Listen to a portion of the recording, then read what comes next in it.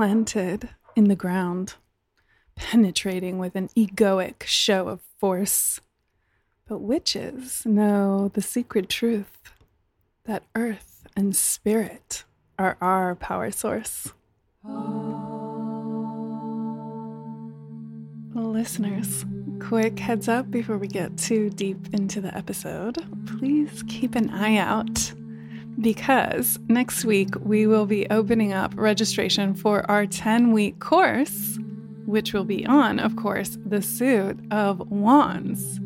We will be taking a deep dive into each card in the Suit of Wands, practicing techniques of invocation, focusing our energy, accessing our vital and erotic powers, and working with literal wands as tools. It's going to be super sexy, super fun, super powerful, just like the wands are.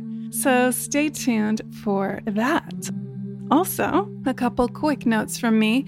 If you've been wanting to grab a copy of my book, Initiated Memoir of a Witch, Amazon is holding a ridiculous sale right now of the Kindle version. Today only for $2.99, which is actually kind of criminal. Let's be honest. But good for you guys if you're strapped for cash. There is a link in the show notes of my book. Literary superstar Francesca Lilia Block says, "Goddesses, ecstasies, fairy tales. Initiated is full of my favorite things, told with savage grace. This book will change your life." So, a life change for $2.99. Also, I've got my full moon ceremony coming up next Wednesday, the 2nd at 5 p.m. in honor of the full moon in Pisces. We'll be practicing lots of divination and intuition building techniques and talking about the astrology of the season. And these workshops are by donation, so check that out in the show notes as well, or follow me on Instagram at Oracle of LA. Hope to see you there.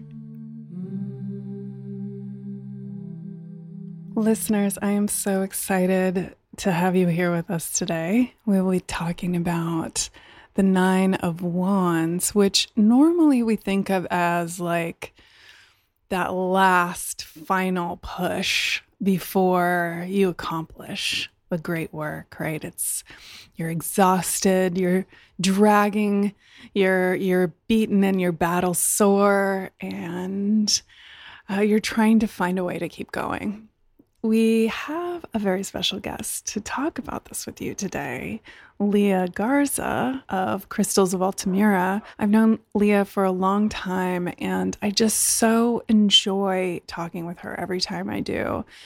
Everything she says is just so rich and substantive, and I feel like it's going to add a lot to all of our understandings of this card and where we're at even culturally on a larger scale of these major projects of liberation and healing and growth that we are undergoing as a culture and as individuals as well.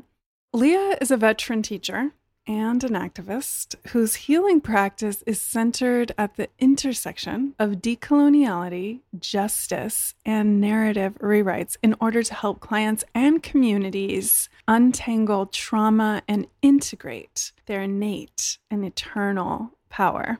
She's also an Akashic Records practitioner who works with people to find transformation and radical beauty in the midst of all their trauma and limiting patterns.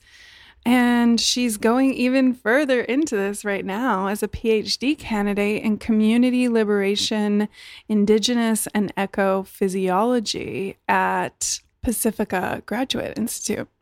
She's also the co-host of the cute, critical, and metaphysical podcast, We Are Power Crystals, all of which we'll link to in the show notes so you can find out more about her.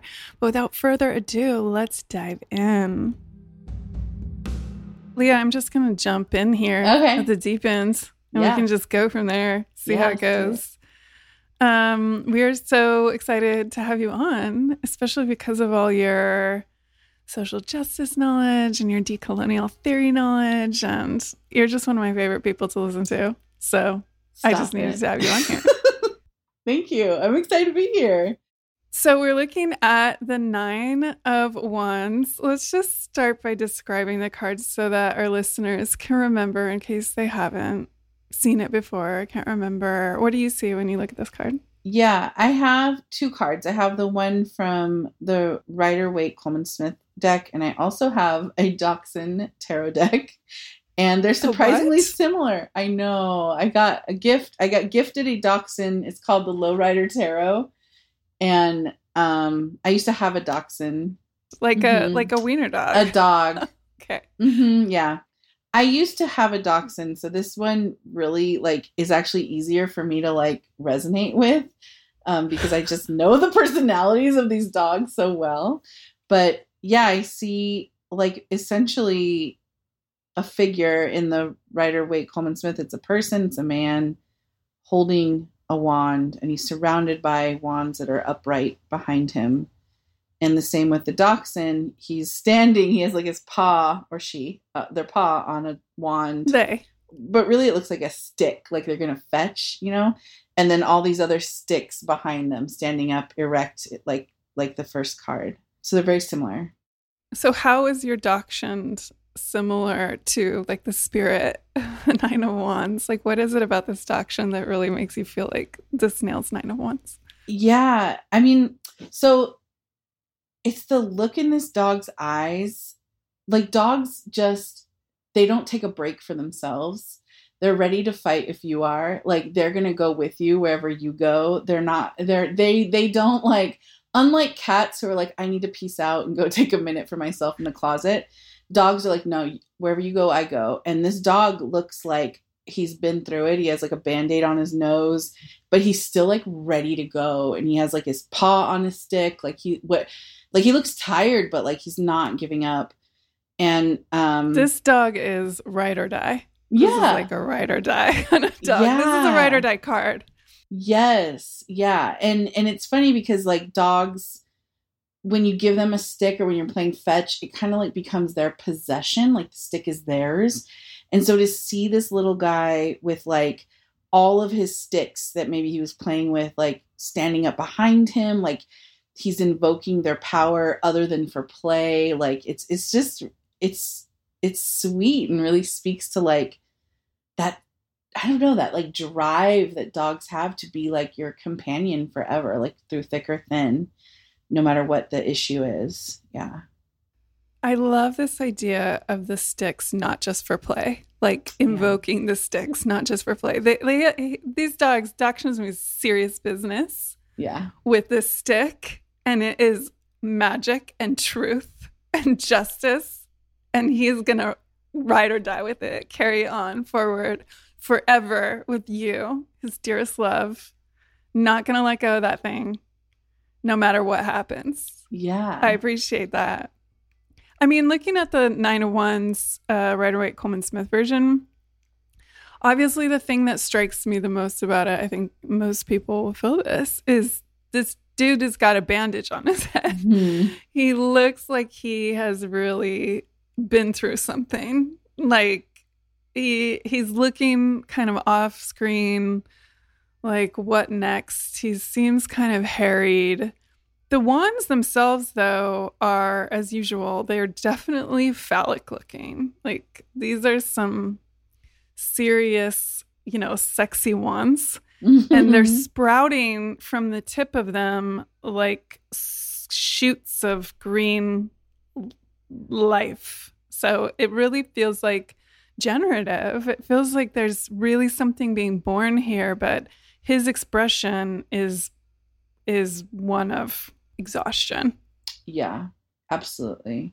Yeah, and I think in the Rider-Waite Coleman Smith, the image of the green to really invoke this creative, generative, creation of life kind of emergent thing is similar to in the Dachshund one, that the sticks represent play, which is also a generative force, to be playful, to be creative is to create life. And so I feel there's kind of a parallel there with the two. Well, I feel you're really getting at the essence of the card, which I'm so excited to talk with you about and to share with everybody about, is this idea of regeneration or finding strength when you're exhausted and kind of at the end of your rope and are like, I don't know if I can do this anymore. Like, the idea with this card is you are in the closing stretch. You're kind of coming to the end of something, but it just feels like such a slog. And I love this idea then of having, returning to play, like remembering that your stick is not just something that you beat your way forward with, but that you can play fetch with. Yeah. Yeah. And that play is versatile. It's not, I think like in our society, in the paradigm of like modernism and colonialism, play is infantilized. It's weakened. It's feminized. It's not taken seriously as like an important like endeavor for creation or for sustenance or for balance. And to be able to see that play is versatile, that it can be kind of a weapon too, is like so powerful. It's really powerful. Well, so I have two questions for you then about this, just following up on this. First of all, what is play?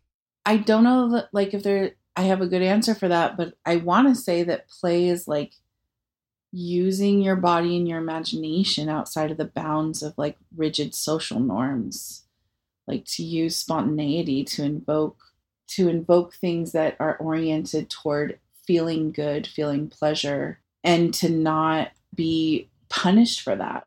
We punish play in our society. We punish, pleasure in our society. It's like not a priority. And so we don't reap the benefits of the fruits of play. Even the phrase like necessity is the mother of invention, like that you only can invent when you're in that desperate place that you need something. Rather than allowing like the imagination and like this orientation toward pleasure and feeling good to be the creator, the creative force. Yeah. How would you describe play?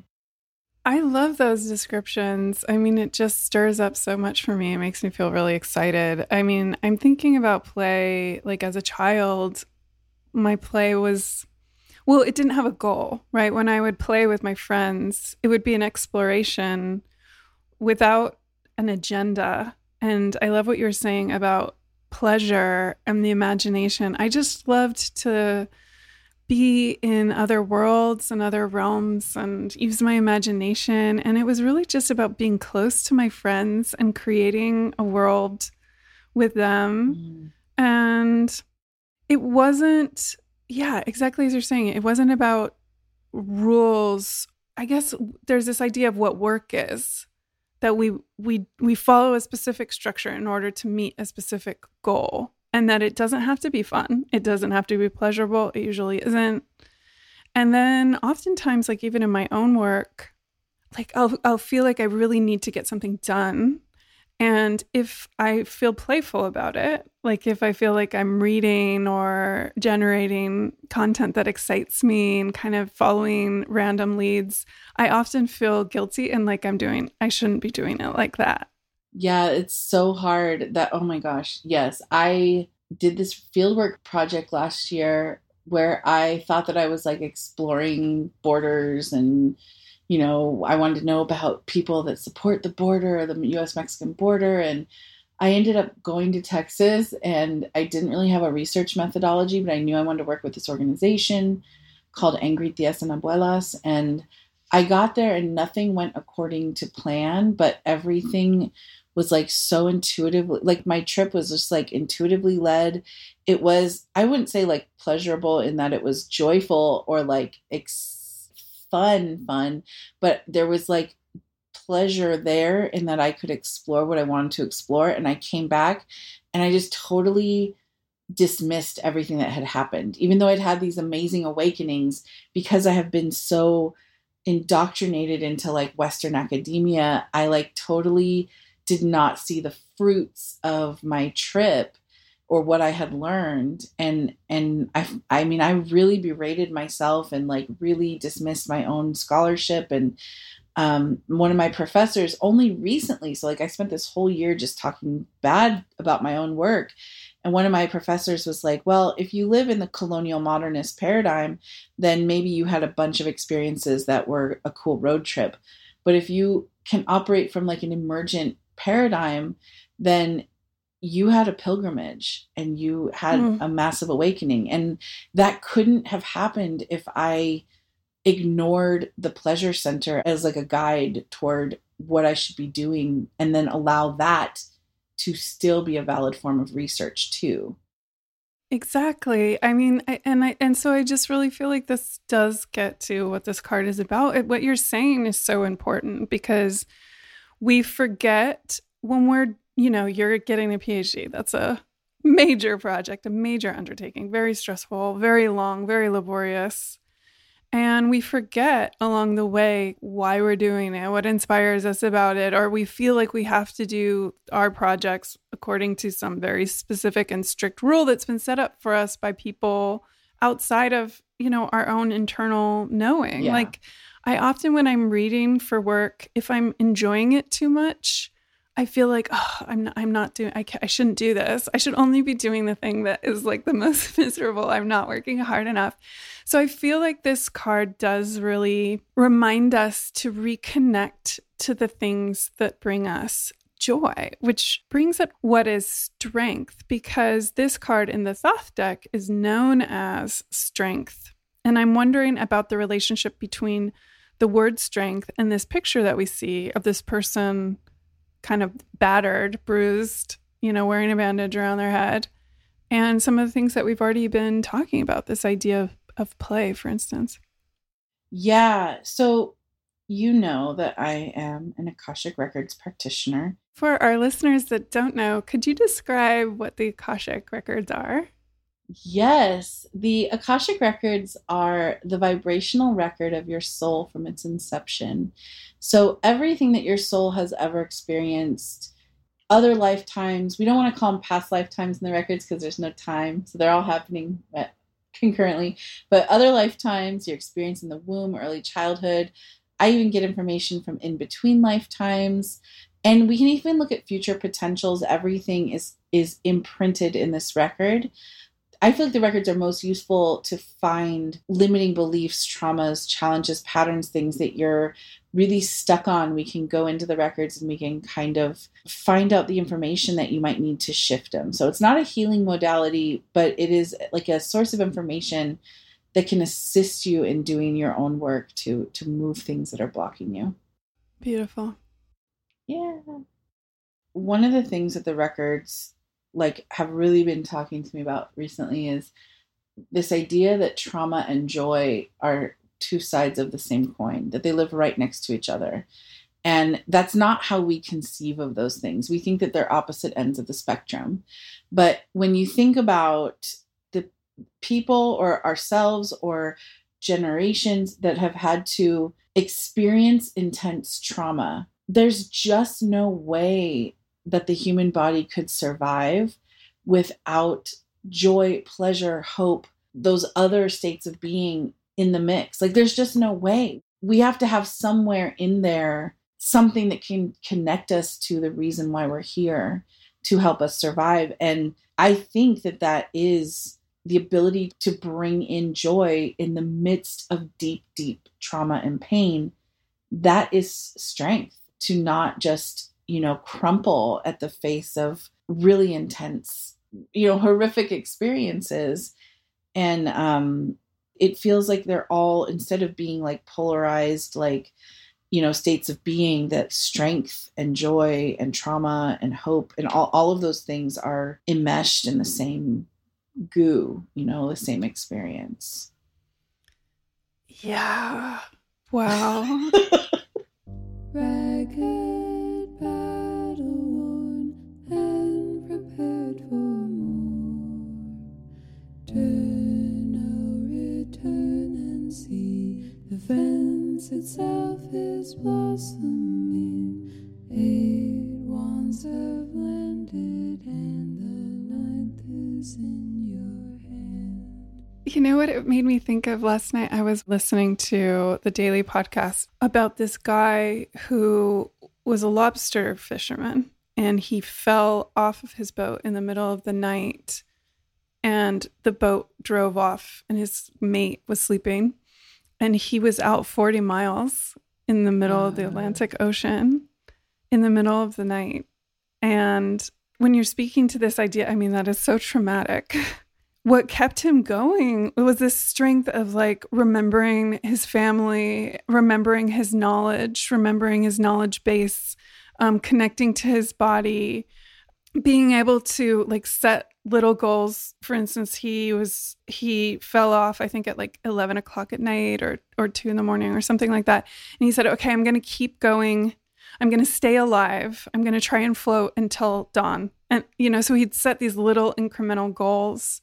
Yeah. And so what you were speaking to, this idea of strength, it comes from our strength of spirit. It comes from the things that we love. It comes from all of our skills, but exactly like it's being able to access the joy in the midst of the difficulty. Totally. And we live in a really rigid society that only allows strength to be portrayed in one way. And that's literally like hardness, toughness, literal physical strength, like being able to pick up something heavy, being able to like go to war, the hyper masculine. And that's unfortunate. That's really, really, really harming us because we don't allow other ways of being strong to be strong. Sometimes being soft is strength. Sometimes resting is strength. Sometimes playing is strength. Sometimes always boundaries are strength. But like, it's really hard to see through our indoctrination in this colonial society to allow other ways of being strong, like bringing in play to exist. I think you nailed it there, that being able to see through our indoctrination is a form of strength, and maybe even the most important form of strength, because it's what allows us to live in specifically oppressed communities who have suffered through so much, that allows them to live and to persist despite all the odds. Yeah. Weirdly, this card is associated with the moon in Sagittarius. So I'm trying to figure out how that too is related to strength. And when I think of the moon, I think of emotions, intuition, the unconscious, your environment, patterns. It's definitely like the feminine force of the astrological world, in addition to Venus. And then Sagittarius is this expansive, optimistic, exploring, justice-oriented, confident energy. And so I'm wondering what about the relationship between the moon, which is, this unconscious, feminine, imaginative, flowy force in this state of exuberance or expansiveness or like activity like Sagittarius is. Yeah. There's this song, I can't remember who it's by, I'll have to send it to you, but it's called Why I Love the Moon. And he literally says like, it's constant, unlike people. And I don't want to offend anyone, but I've never been a real moon person, like, guided by the moon. But one of the things I observe about the moon that I feel like very humbled by is that the moon is like super vulnerable in that it's almost like it's dressing and undressing itself in front of us every single day. Like it's going through all of these phase changes in front of us. Like we can see, we just look up and see it going through like what we perceive as big changes or phase changes. And we even call them phases of the moon. Like the moon itself does not ever change. It just positions itself in different places that makes it look like it's in different phases to us. Like it objectively doesn't become absent in certain parts or like full in certain parts. It's always full wherever, depending on where you're standing on the earth.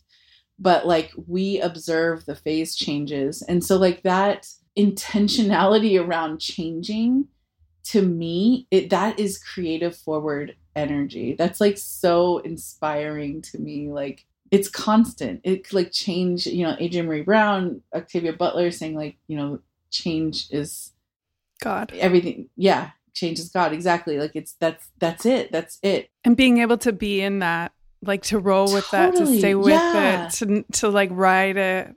And also, I love Yes. what you're saying about being able to be vulnerable in it, like to be Yeah. seen as you're changing. I love what you're saying about dressing and undressing, and this idea that allowing yourself to be vulnerable, allowing yourself to be exposed, then hardening up again or like filling again and then releasing again. There is something very strong about that. Yes, but that's not the colonial picture of strong. We show one united front at all times. We are never vulnerable. You cannot see our weakness. You can't see vulnerability here. And that's not at all what the moon is about. The moon is like really showing the shifts of nature. Like, oh man, my mind is exploding right now. I just like, I'm obsessed right now with geology and like the extinctions, the periods of extinctions that have happened in our geological past on this earth, and how you can see when massive changes happened in rock formations. Like you can see the line, you can see extinction happen literally. You can see time in the rock formations through color amazing. striations. It's really crazy. I love it.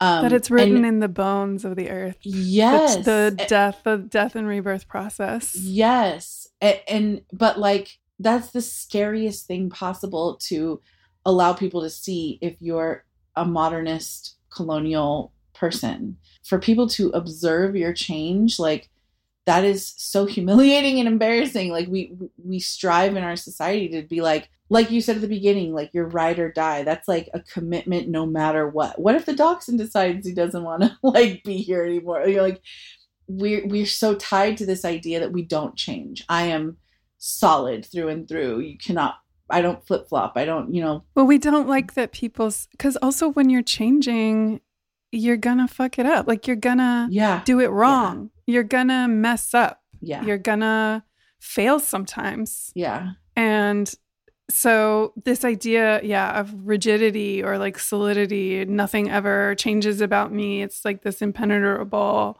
perfect force. And but I think there is something really weak and brittle about that. The empire, right? totally. It atrophies. Yes. And then it has to fall.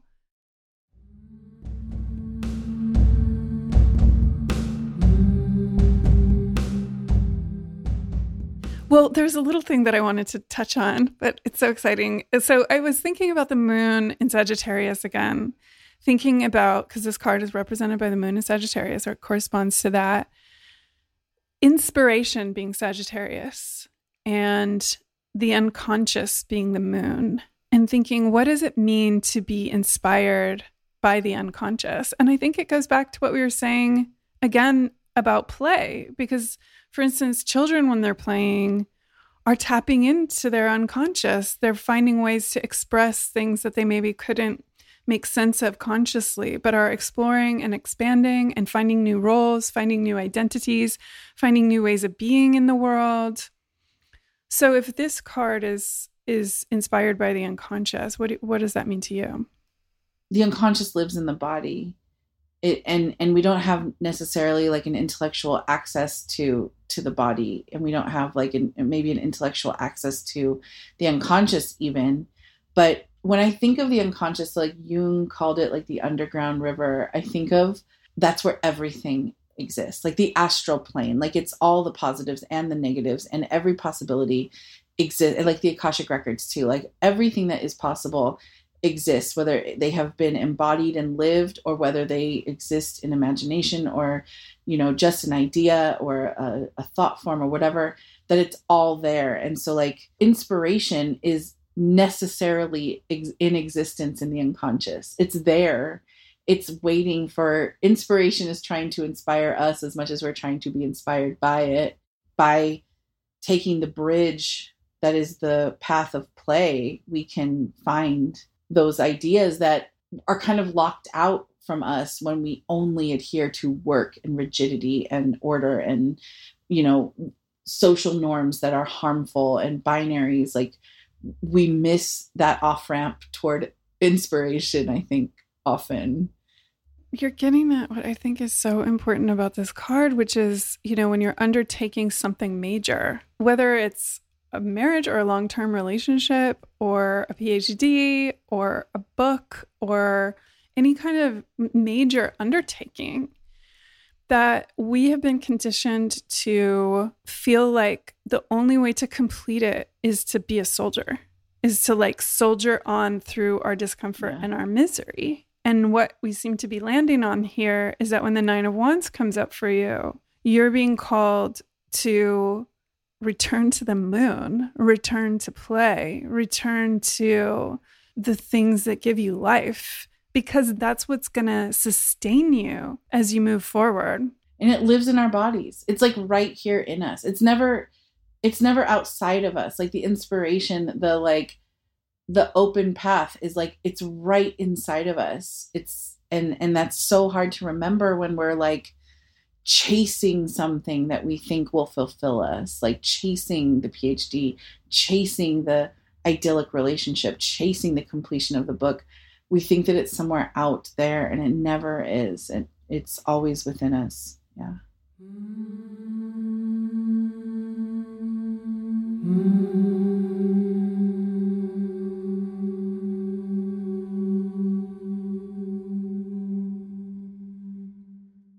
There's a deck called the Gilded Tarot. And in this deck, the Nine of Wands is a knight kneeling on the green earth. It's like a verdant, green, leafy, viney place, and bowing his head. And so last week we had Mara Freeman on to talk about the ancestral magic of the ancient Celts. And so we got into this discussion about the Holy Grail and the legend of King Arthur, and how the knights in the tarot are in pursuit of the Holy Grail, which is essentially the goddess, the divine feminine, a reverence for nature, like a sacred relationship to nature.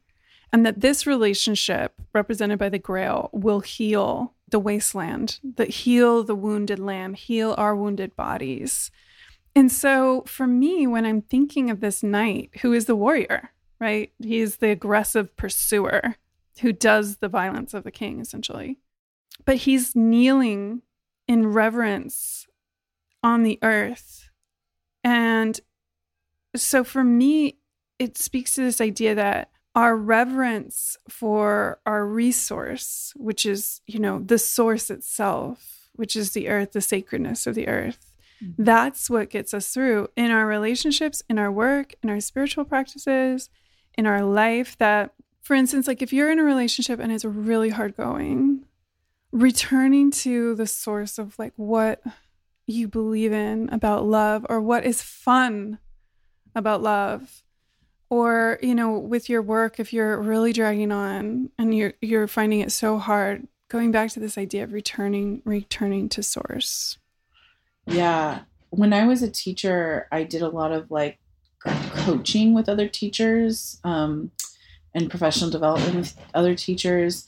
And that would always be, like I'm like a young-ish person coming into teaching, and I have to like coach a person who's almost ready to retire, has been teaching for like 30 years and has developed some pretty harmful survival habits that students pay the price for.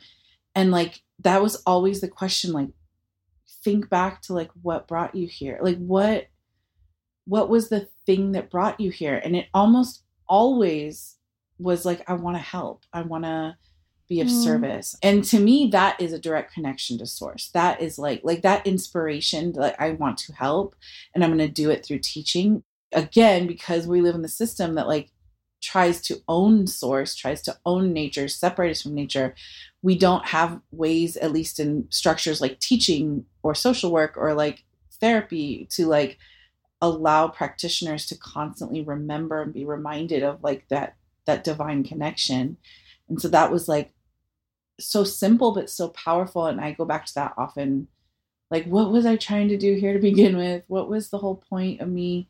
And then allowing myself, because we, going back to the phase changes of the moon and going back to like the regeneration of the greenery coming out of these wands, that like I can change course if that no longer aligns with me. That like if maybe I don't want to help anymore as a teacher. Maybe I want to help in a different way. And I have permission to do that because God has changed. Nature has changed. And I am nature. Yeah. That word source and resource just stirs up so much for me. And I think that this card really is about resource, right? It's about connecting to your resources. But so often, I don't know, I feel kind of angry when I hear the term resource because I think of like natural resources, and Like I feel like that. extraction.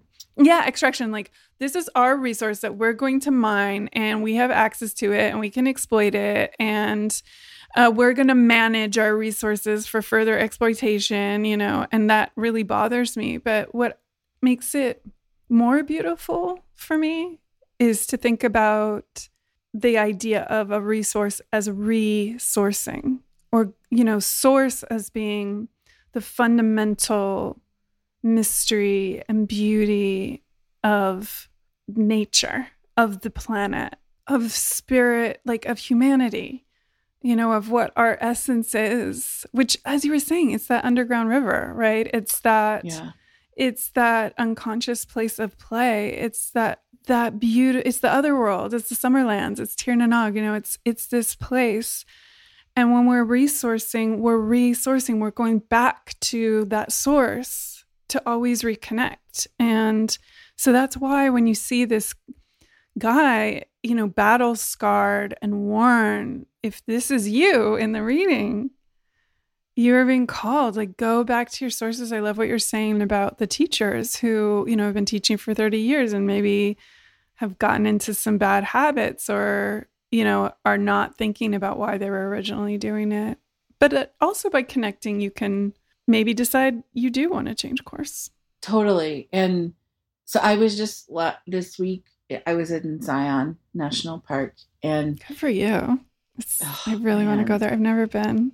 I had never been either. And let me just say, I was shocked at how much of my knowledge of North American geology was shaped by Disneyland. Because I got there and I was like, whoa, this looks like Big Thunder Mountain Railroad. But I kind of was like, oh, that's cute, Leah. You're so Southern Californian. But I just was like, standing in the midst of these. This is why I got obsessed with like the, looking at the prehistory of the ancient history of the rocks. Standing in the midst of this like rock formation that is like billions of years old, and that you can see the time on the rocks. I'm like, wow, nature is abundance. It's just they're inextricable from each other. Like it is a total, I think, like with the fabrication through modernism that like man, I put quotes around man, humans are separate from nature and therefore can own nature, is such a harmful fallacy that like it has convinced us that like that we even are extracting resources. Like this planet will go on. This planet is it lives above and beyond the idea of resources. What we're being forced to confront is our own inclinations through colonialism to just steal and take, to not be in relationship with these resources, to not see ourselves as a part of that flow of abundance, that we think that we are our own individual beings, that we think we can own anything. And so like, I mean, I know I'm going on a tangent from the cards, but like, even the idea of like climate crisis, it's like, we really are being presented with a humanity crisis here. And so like if you look at like the Rider-Waite Coleman Smith, both of these cards that I'm holding, the wands are like, yes, they're generative, they're creating like life, but they're also like creating a home place. Like it looks like a structure of protection. It looks like a home to me. And that to me invokes like a relationship with nature, that it's there. And maybe this guy who has the head wound, who's like warily looking on, doesn't observe or recognize his own relationship with nature, but it's there even outside of our knowledge of it. Like nature is the all, really. But yeah, I feel like that's really important in this card too. Like this idea of like the structure of a home or a fortress, a protective like structure that has been created. Yeah. And trusting that, like trusting the, your relationship to this divine, nourishing thing, that you can't be taken away from it, but that it's an illusion that's created by like white supremacist patriarchal culture. But I think this segues really nicely into a discussion of, we've talked a lot about the good things that the card is advocating for us when it comes up, right? Like it's really about connecting to source and staying with the things that give you pleasure and joy. Mm-hmm. But as far as like the problems that we need to look out for, one thing that came up for me was thinking about how when you have been really battle scarred, when you've worked really hard to get somewhere, like those teachers, for instance, or, you see this a lot in relationships or dating, where, you've dated a lot of people, they haven't worked out, and it's easy to anticipate trouble where there might not be any and then get defensive. And in that anticipation, behave in a defended way so that, like my therapist calls them, distancing techniques. To use these distancing techniques where you kind of subtly, subconsciously put up a wall or put out a sharp object that whoever is trying to approach you in a relationship can feel, right? Like you might not realize that you're throwing up these distancing techniques. And so because you have been battle scarred or because you've been through trauma, we have a tendency when we've been traumatized to anticipate that trauma everywhere. And it can mean that we then behave defensively in a way that doesn't necessarily open us up to the thing that we want to invite in. Yes. When I look at the cards, one of the things I did notice in both of the cards I'm holding is that the wands create a wall behind the main figure. Like the main figure is still in the foreground. They seem to be the protagonist of each card, the leader of the card, that they're the main subject, the main character, which is still speaking to that maybe they're holding on to the idea that they know better.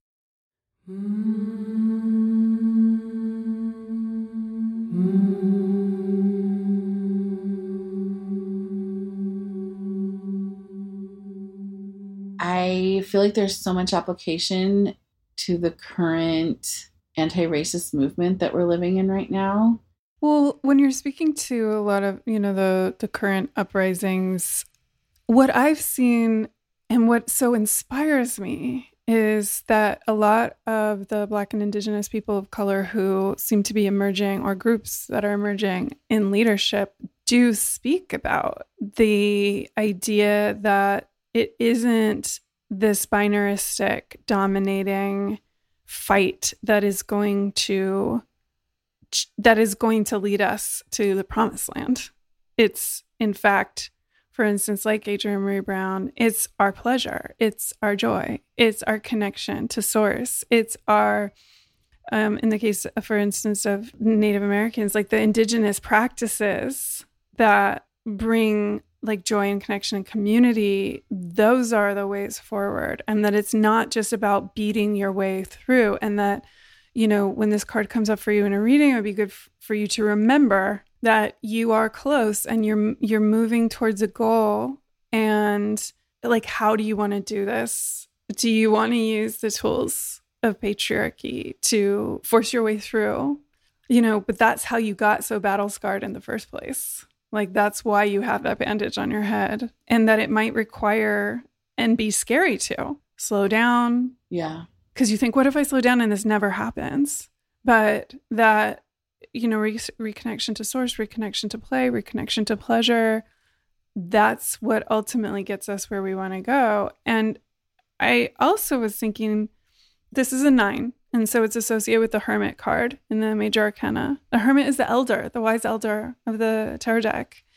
And so all the 9s are the wise elders of the suits. And so this wise elder, one of the things that I love about elders is, at least the ones, not all elders are lovely, but the ones that are, the ones that aren't are the ones who are like atrophied and are stuck in the old ways, right? Right. But the ones that are seem to be able to not sweat the small stuff. And, one of the things that's, you might be with, an elder, and they'll be like, you'll ask them how they are, and they'll tell you about the hummingbirds on their porch, or this amazing cup of coffee, or that someone came to visit them the day before, and speak about it with such delight. That's something when you're in midlife or when you're in early life, like you're just in such aggressive pursuit and so worried that you won't meet your goals. And something that elders often remind us is like, take pleasure in the moment, like, be here for it, because it goes by quickly.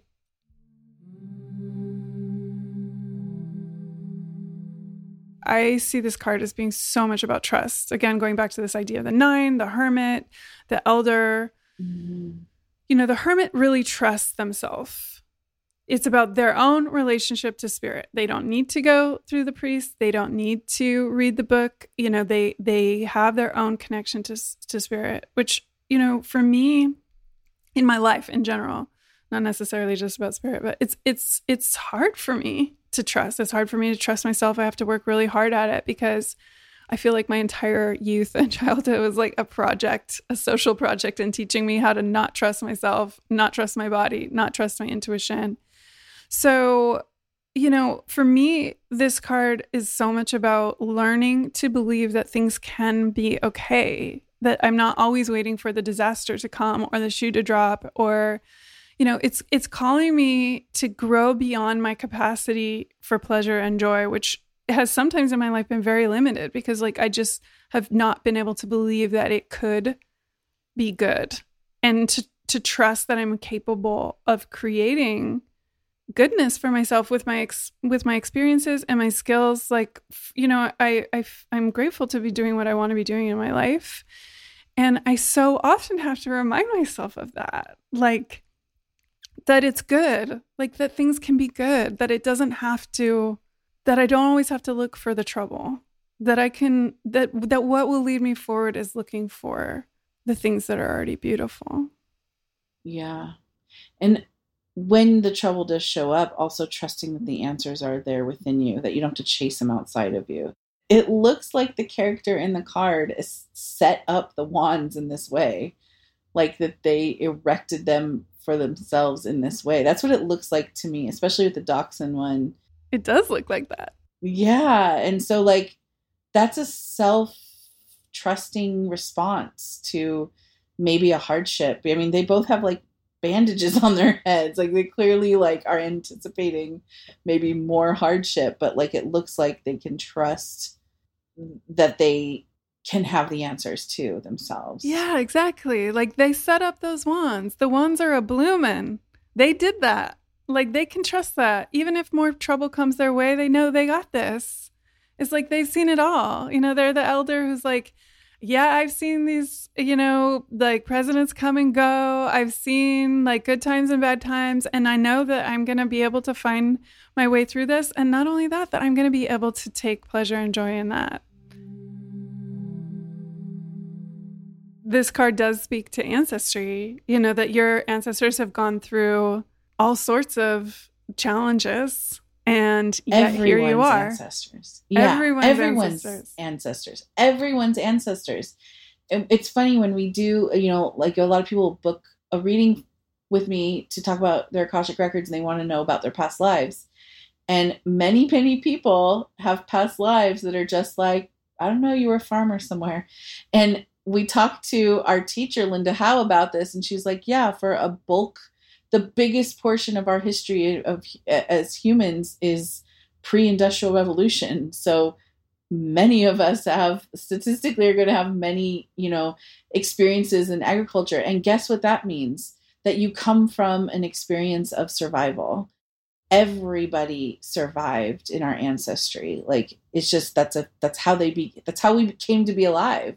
And I just I can't wrap my mind around that. And I didn't grow up with my ancestors being a big part of our experience in my family. That wasn't a big part of our family knowledge or practices or anything. So it's hard for me to conceive of what a relationship with ancestors actually looks like, especially because, what does that look like for a person in a culture where that's an inherent part of the culture, then that feels maybe natural. And for me, it feels inorganic or unnatural to just like have an ancestry practice. And so one of the ways that the Akashic Records has helped me to understand it is that like they don't live outside of you. They live inside of you. They are the accumulation of experiences and traumas and memories and cellular memories and it's inside your body. Genetics. It's like you are the current, yes, you're the current iteration of your ancestors.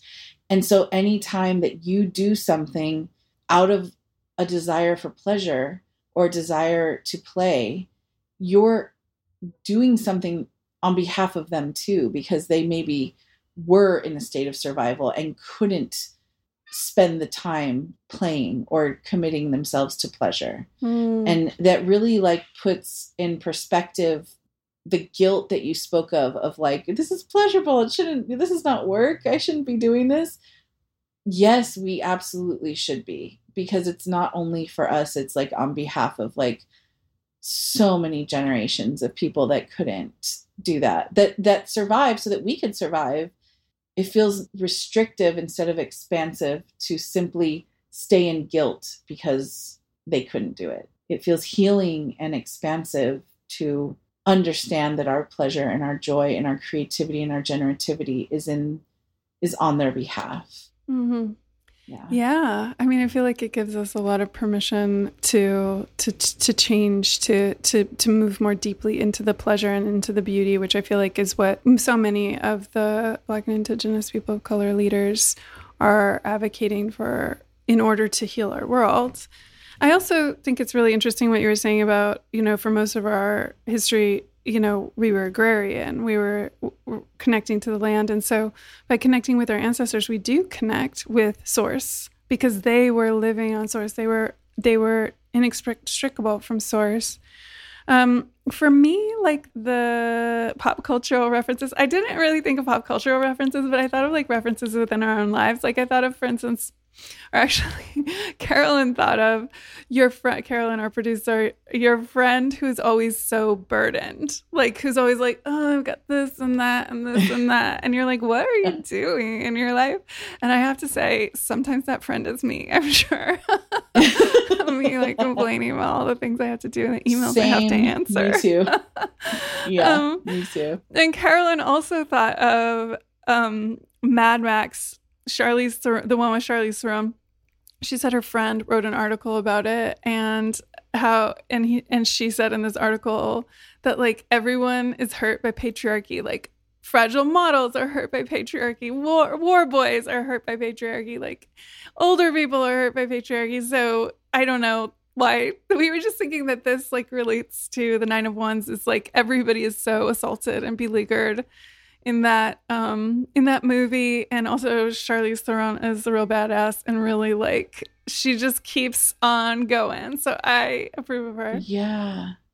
And Mad Max, it's been a while since I've seen that, but like I was really struck by the elder women in that movie. There's like a scene of them. That was like the first time in cinema we'd ever seen that. Yes. Like badass, like gray-haired motorcycle riding crones. Like just, it was just with so, seeds. I think I cried. Yeah. Yes. I cried too. Beautiful. I cried too. Yeah. For all of us that we haven't seen that before. I was like, we need more of this. Yeah. It was so beautiful. Yeah, that's really interesting.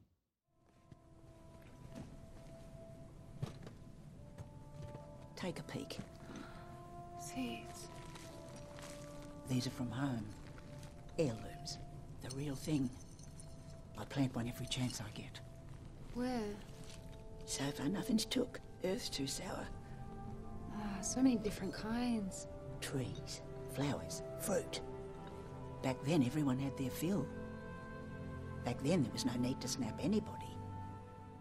So last question of the day, or last point of note. If this card comes up in a reading, do you have any rituals or spells or actions that you could take to make the most of it? I know you've been talking about ancestors and things. I feel like you've kind of been weaving it in throughout. Yeah. So if I were to pull this card, my intuition is telling me to look at what are the blocks that I might have to accessing the inspiration.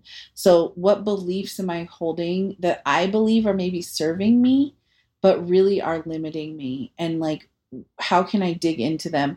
How do they show up as fears? How do they show up as conflicts in my relationships? How do they show up like anywhere where I feel limited or burdened or drained? Looking at like the beliefs that are underneath that, and then digging into how beliefs are created because your body limiting beliefs are created because your body believes that it's protecting you from further harm by holding on to a limiting belief. So to me, that's like what my intuition says, although I would have to like probably see what the context of the reading is. But yeah, that's like what I think I would go to.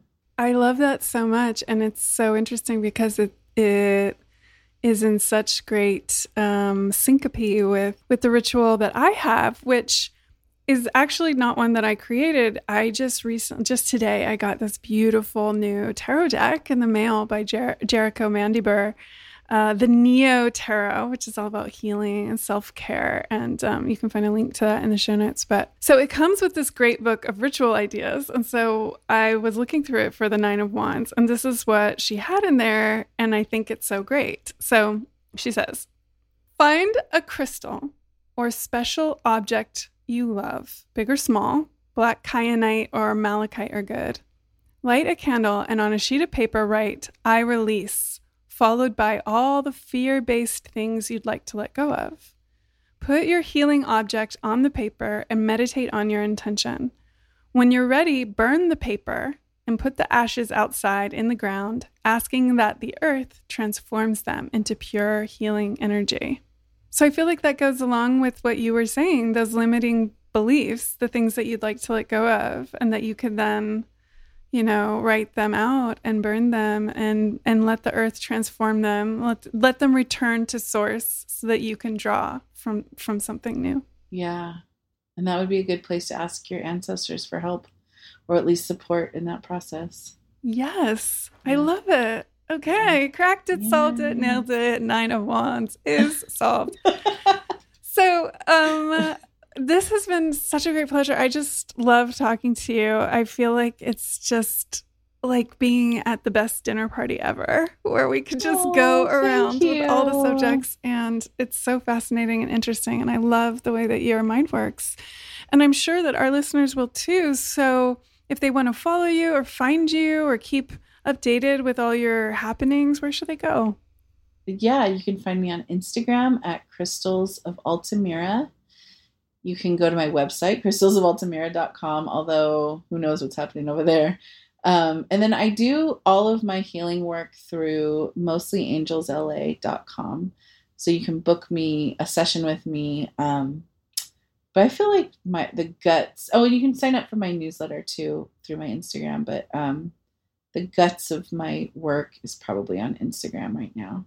Yeah, and also I just want to let our readers know that do you still have access to that list of decolonial theory? Like you created a bibliography? It's not decolonial theory. It's literally the readings from my PhD program, and I just compiled them in an open source Google document drive folder. So they're not super organized, so it's kind of hard, and I have to admit that they are academic journal articles for the most part. So if that's not your thing, it's probably not going to be a fun tool, but it's there. It's on my website, and it's also in the link tree in my Instagram bio.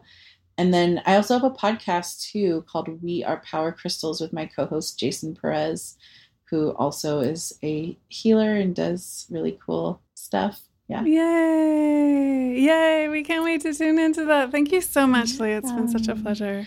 Thank you for having me. I love chatting with you. And it was nice to just connect and have this conversation.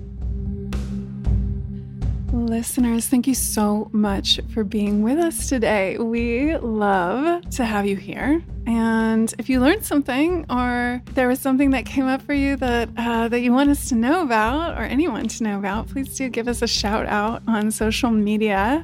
You can tag me at Oracle of LA. I love to hear what comes up for you as you listen. It's really one of my favorite things. Or leave us a review on iTunes. Your support really helps and delights us, and we are so grateful for you in any way you choose.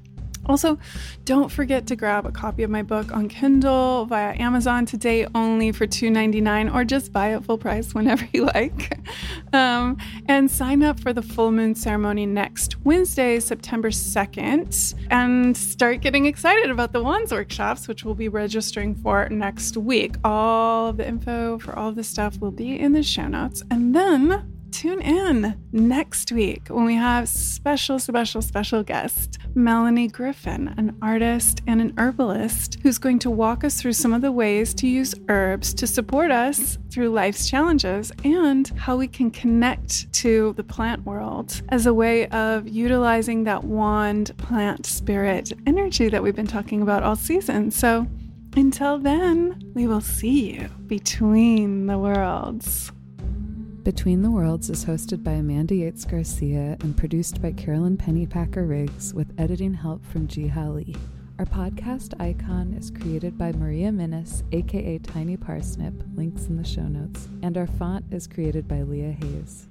If you've enjoyed what you've heard, please consider leaving us a sweet review and or posting your favorite parts. You can tag us at Oracle of LA or Between the Worlds podcast. Thank you.